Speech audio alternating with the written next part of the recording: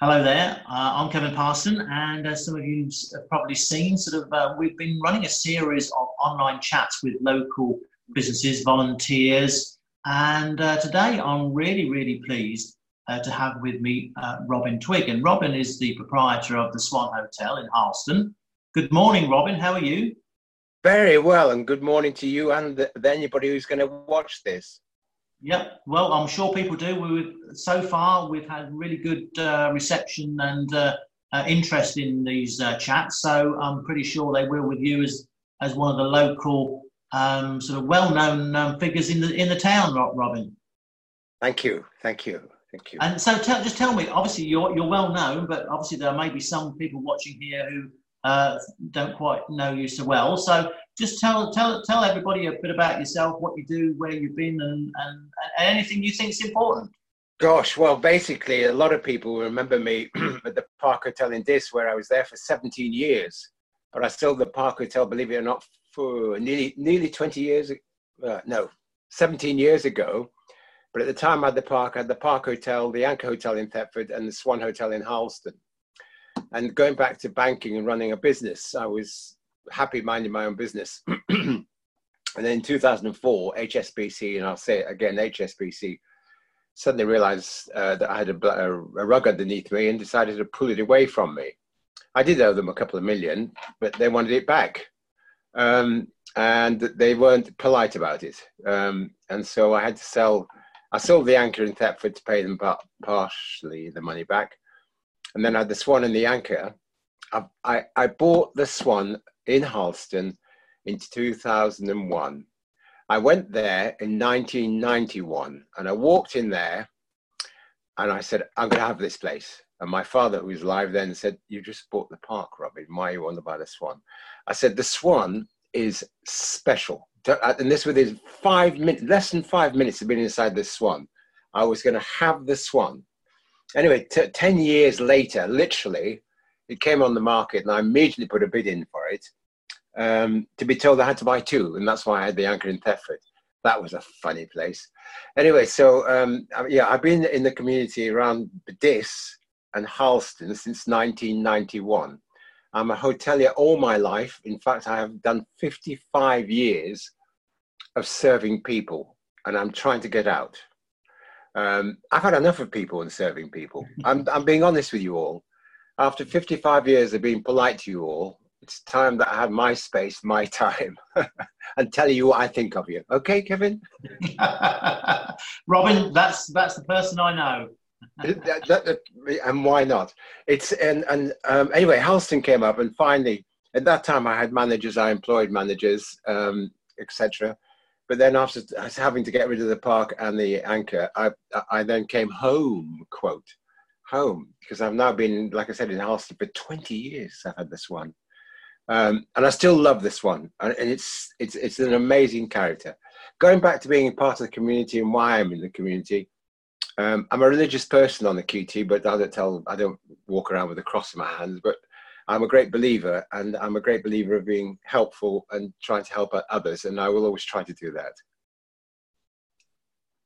And I think within that, and I think that's one of the reasons why, actually, Robin, that you were nominated, because you are such a local community figure in lots of different ways. Is that right?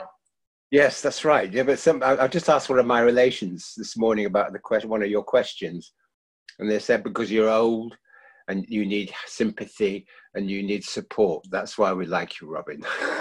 I thought that was honest, wasn't it? Yeah, that's yes. True. I also like living life, and that's another part of my personality. I never stop. I cannot. I've watched more television in the last 8 weeks than I've watched all my life. Yeah, and I have to say publicly, I have thoroughly enjoyed these 8 weeks because I've been locked down at home. I haven't left the place. I have a 2-acre site. I have massive gardens. I'm working anywhere between 7 and 10 hours a day outside, and absolutely loving it. I think also another great point is that it's good training for my retirement. Yes, yeah, that's right. And Robin, I noticed that your appearance is just slightly different these days to what it normally is, and what probably a lot of people Well, that's a good question. I came home on the 22nd of March when lockdown came official. And then I suddenly thought, after 55 years of dressing to be polite to the courteous of the hospitality industry, I mean, when I started in the hospitality industry, and especially when I started going into management, every day I wore a smart morning suit. And then whilst in the evenings, I would go home, have a shave because it's a thick beard, very thick, put on my dinner jacket and go back to work. That's the disciplines I've come from. So for 55 years, I've had to look semi-smart. And I suddenly thought, I've never grown a beard. I want to grow a beard. I also want to grow my hair, but I'm going bald, so that's not going to happen. And this is why I've grown it. And people are beginning to say it's beginning to grow on people. But I'm not sure myself. I might, once I go back into reality, I might take it off. Well, I think we'll see on that matter. So you've obviously been in Harleston for 20 years. So would you say there's been much change in the towns whilst you've been there? Harleston is an amazing place, and I'm extraordinarily proud because also I head up the Harleston Future committees. And Harleston, I think its uniqueness is the fact that we haven't got the high street big boys and individual shops. I think I'm privileged to live in Harleston, not only because of its people, that we've got time for everybody, which is the Harleston motto. And we have, I mean, if you pop to the post office, I'll be back in 10 minutes. Well, one of my friends, Ian Carstairs, he says, when he goes down the town, he says, I plan an hour, but I'll probably be 2. Because wherever you go in Harleston, somebody will stop and say hi, they will talk to you. And I just like the atmosphere. Yeah, very much so. And I think one of your questions that you proposed was the, finally give me one word that describes Harleston and its people. And it's since the lockdown, I have seen such an impressive attitude from volunteers. And when we come out of this, we've really got to look and nurture how the society has come together in Harleston, even more so. And what's also very important, age hasn't come into it. Whereas before, there's the oldies, the youngers, and they're sat together, and there's nothing for the youth to do. But now, with this, there's the youth, all of us have come together and would want to help.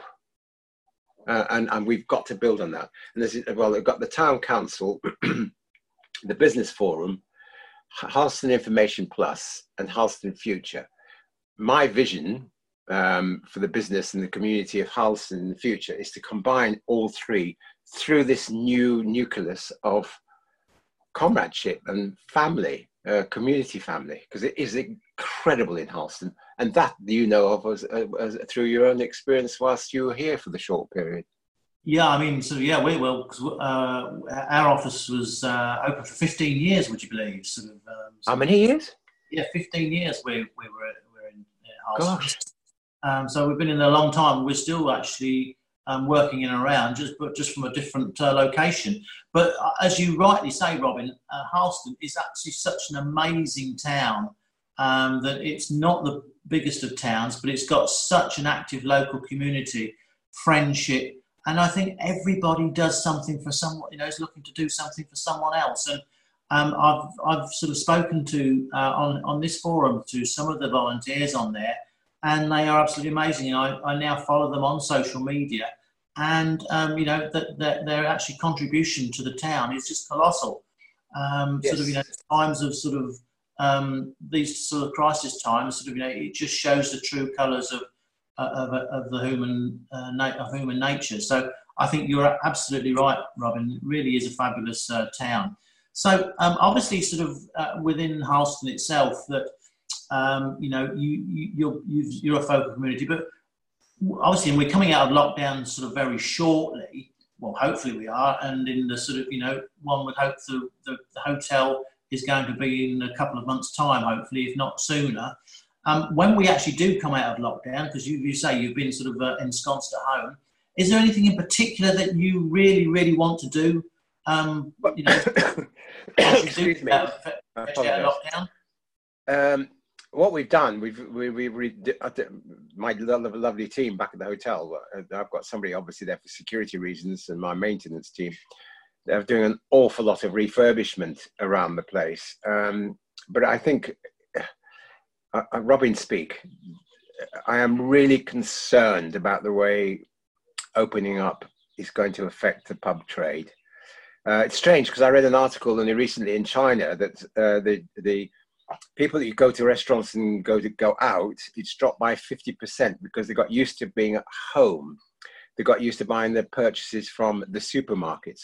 I think the same thing is going to happen here. I think it's going to be a very slow, gradual climb back into the pub, the trade that we used to have. And I'm really quite scared. I'm also scared, and I shared this with the forum. I've read recently, in the last couple of days, how claims have been made against insurance companies for negligence of businesses where they haven't done the correct procedures and disciplines of disinfectant, distancing, etc., which brings me on to another point. And I've made it known that I might not open my bar until Christmas because I cannot see how we can discipline customers to be 2 meters apart. You know as well as I do, if you go to a pub, you go to a pub to socialize. I was only thinking about it this morning again, thinking, gosh, I wonder how he is. And every day one of my regulars used to come in and we'd always talk. And I was 18 inches, 20 inches away from him. And I cannot see, once you've had a glass or two, how you're going to be able to police it correctly. However, the consequences are that if somebody gets it, well, it's your fault because you weren't disciplining, you weren't practicing the requirements of the current law. Listen, you're going to have to curtail me because I can tell I can talk for England, and I do apologise. Robin, you're the Robin I know from from my time in Alston and Diss. I've been in Diss for 40 years or so now. So and like you say, I think we are going to have to bring it to a close, and perhaps we can have another go in a future session. And just talk about COVID-19 and and nothing else. 'Cause I have done that with one or two people, and it's such an interesting subject to go through. So, it is.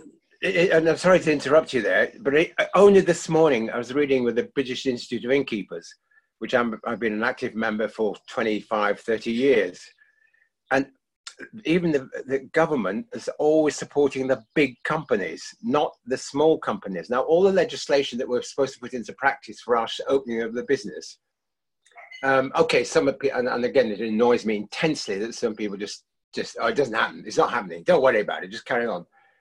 But it's so serious. But the smaller companies to invest to do the proper safeguarding. It's going to cost money. Again, it's the small businesses going to suffer, whereas the big boys, get extra grants. I mean, I can't knock it, and I thank South Norfolk because they have been good. In my business, I've got rates free and my bonus for a small business, which I really do. For the first time in 55 years, I've actually got something, I can't say free, but something back from the government for the amount of tax I've paid.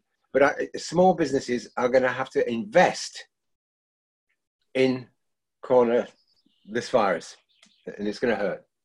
Over to you. Yeah, I think you're right, Robin. Obviously there's so many faculties in COVID-19 to just think about and to and you're right. And I never really thought about when you go for a drink.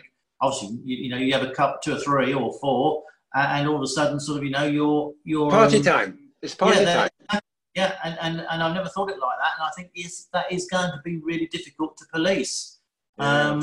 And I think in addition to that, not just the licensed trade, but also a lot of other trades, including my own, is that we came back from lockdown about 10 days ago, but the biggest concern of the public is the fact that their own safety. What are you going to do? How am I protected if you come and see me? And I think that's, and as responsible companies, that's what we need to do to portray to the public that they are, to a certain extent, protected. Obviously, we can't reduce risk entirely, but we can do it in hopefully 99.9%. So, Robin, we're going to have to call it a close now because we're... Yeah, I'm so sorry. That's all right. Robin, I've really, really enjoyed our conversation.